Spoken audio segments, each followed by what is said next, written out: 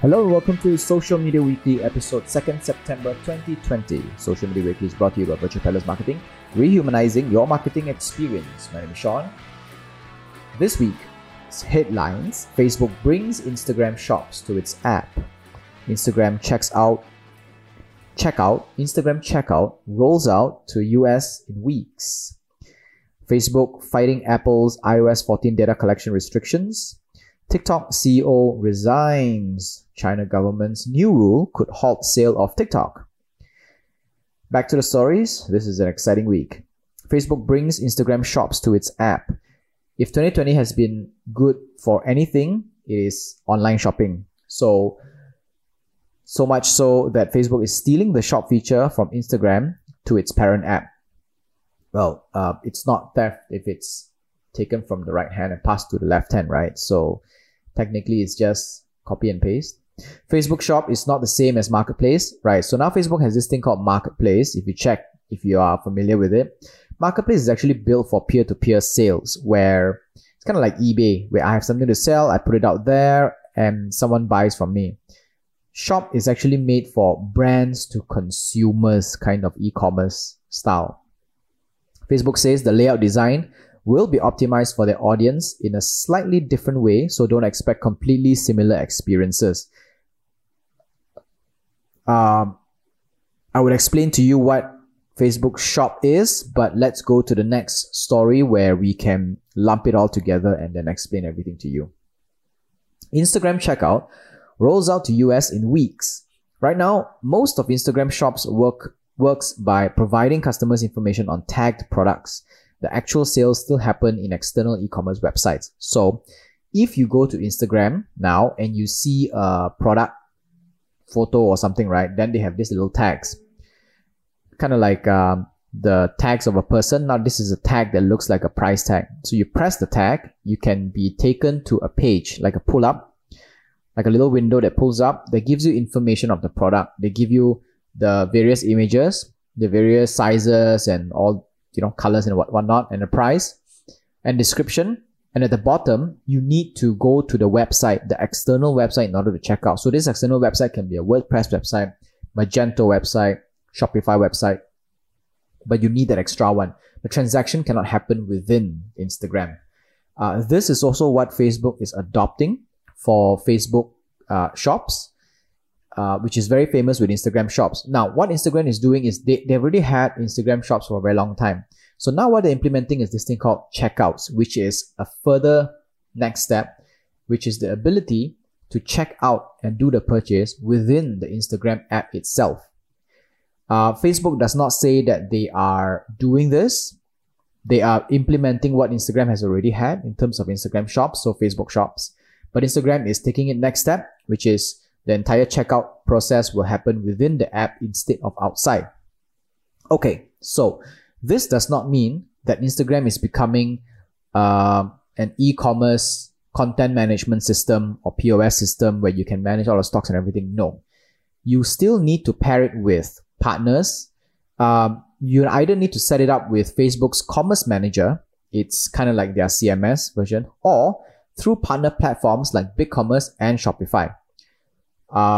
So let's say if you are an e-commerce company and you're planning to set up a website and you want to sell products and you are undecided which CMS, content management system, you want to use, whether it's WordPress, Wix, or Weebly, or Wix and Weebly are website builders and not exactly CMS.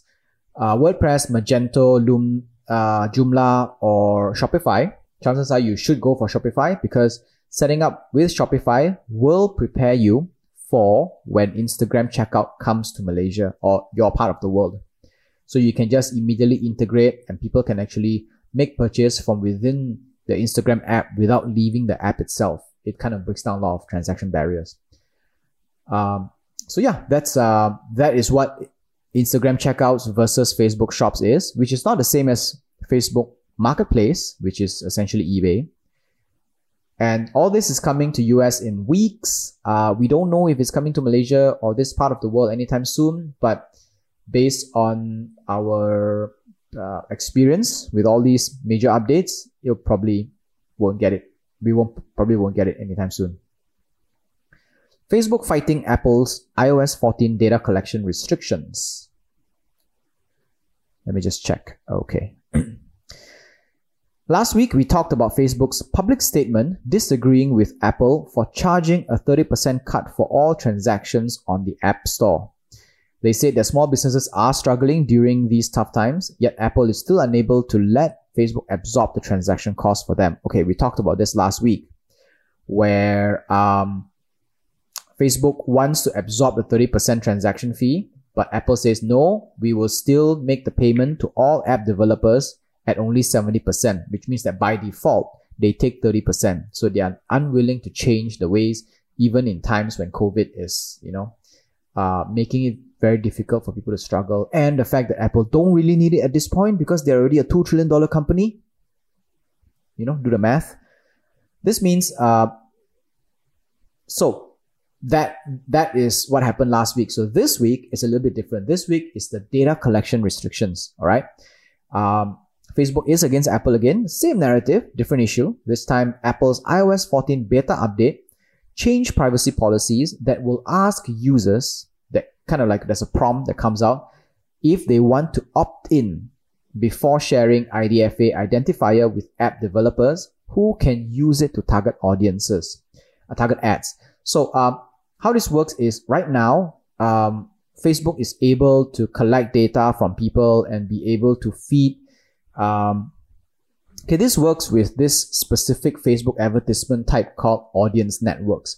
Audience networks works in such a way that, kind of like Google, where they provide an advertisement service, and this service puts the placement outside of Facebook itself. That means the advertisement that goes into audience network does not go to Facebook app itself, does not go to Instagram. So it's nowhere in there. It's somewhere else, like a website like BBC or CNN or latex.com if we have any, or virtualpeddlers.com. And when you browse those websites, the advertisements that appear there, they are actually Facebook ads. Google has the same thing as well. So what's happening now is that iOS 14 is putting this, not a restriction, but it's previously by default, it's enabled, right? Third-party apps are able to do this, to put this tracking device, IDFA identifier all around, so that service providers can kind of like cast the ads on third-party journalist sites, blog sites, or whatever it is. But right now, users of iOS 14 need to opt into it, which means that by default, if they don't opt in, it will not go through, which means that journalist sites will not be able to make money through advertisements provided by Facebook if someone actually decides to want to go and see the website on an iOS device, kind of like an ad blocker. But this is a big thing, right? Then Facebook says that this will potentially bring in 50% less revenue for publishers. They are taking this stance where they are supporting the small businesses, the publishers and all that. It is a very good PR move. It's a very good positioning because Facebook has been looked at as a very bad person or a bad company up to this point, and by taking this stance, they are protecting the people, the smaller and weaker groups. And if they keep doing this and successfully be able to do this, they can just change the narrative from the public, especially with publishers, because publishers were the ones that were nailing them into the coffin, 2 years ago, 1 year ago, when it comes to all this privacy, data leaks, scandals, and Cambridge Analytica and whatnots. All right. On the surface, we will be inclined to agree with Facebook because, it's a good thing that they're doing. They're supporting and show solidarity for small businesses struggling to earn a fair wage, especially at tough times like this. But upon deeper research, it seems that it feels more like a PR stunt. I mean, this is my opinion, right? Because 87% of the world's mobile devices are powered by Android. This is according to Statista of February 2020. Of that number, Android powers almost all devices in emerging markets like India. So technically, Facebook can still be able to profit from this exercise. Even though Apple is putting this, they should be scared if Google decides to follow suit and, put this thing into action on Android, then it will be scary for them. Yes, it is a problem for publishers. It is not the problem for Facebook. That's what they're saying.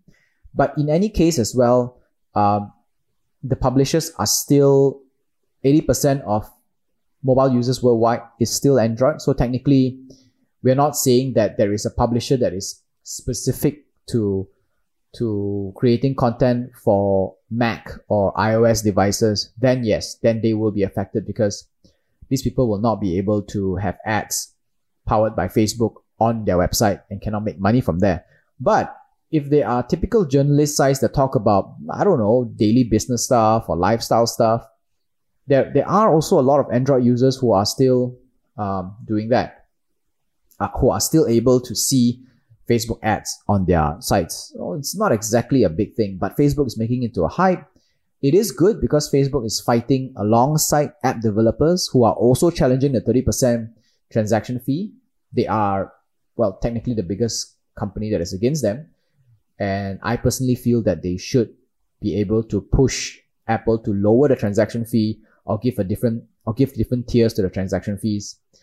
Kind of, not to say remove transaction fees altogether. The iOS App Store is still belongs to Apple, and they work hard to build this up. But reduce it or create tiers so everybody gets the benefit. TikTok CEO resigns. Recently minted CEO Kevin Mayer, just got the CEO role last year, announced that he was stepping down from the role in TikTok. This came after the tension between the famous social media app in the US government, which turned into a political storm. Not wanting to be caught in between, Mayer decided it's time to go. After leaving Disney+, Mayer took up the CEO role, in hopes to turn TikTok into a globally matured and sustainable media company, and also give the company an American face against the looming tension with China back then. Right now, interim CEO Vanessa Pappas will hold the seat while an acquisition arrives at the doorstep and completely reshuffles the structure. So now we're looking at possible suitors being Microsoft, Oracle, Walmart, possibly, and Triller of all companies. So Triller is actually a competitor of TikTok that just got into that has recently been very aggressive because TikTok is being shut down all across the world, especially in India. So Triller has signed deals with India to be able to be the replacement app for TikTok while TikTok is still being banned. Triller has also showed interest to buy over TikTok in order to replace the whole thing. So we don't know what's going to happen. But China's government's new rule could halt the sale of TikTok, well, at least parts of it. The Chinese government announced new rules which could stop the planned sale by imposing restrictions on the export of proprietary technology. Okay, this is what it reads. Quote, the new restriction, unveiled Friday by China's ministries in charge of commerce and science and technology, covers such computing and data processing technologies as text analyst, content recommendation, speech modeling, and voice recognition. Technologies on the list cannot be exported without a license from local commerce authorities. This can mean two things.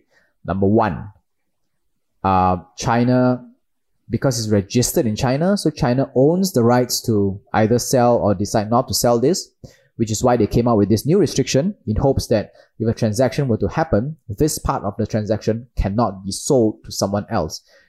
So even ByteDance would want to sell off the company, the parts that make TikTok tick could not be sold off, which is essentially 15 million lines of code.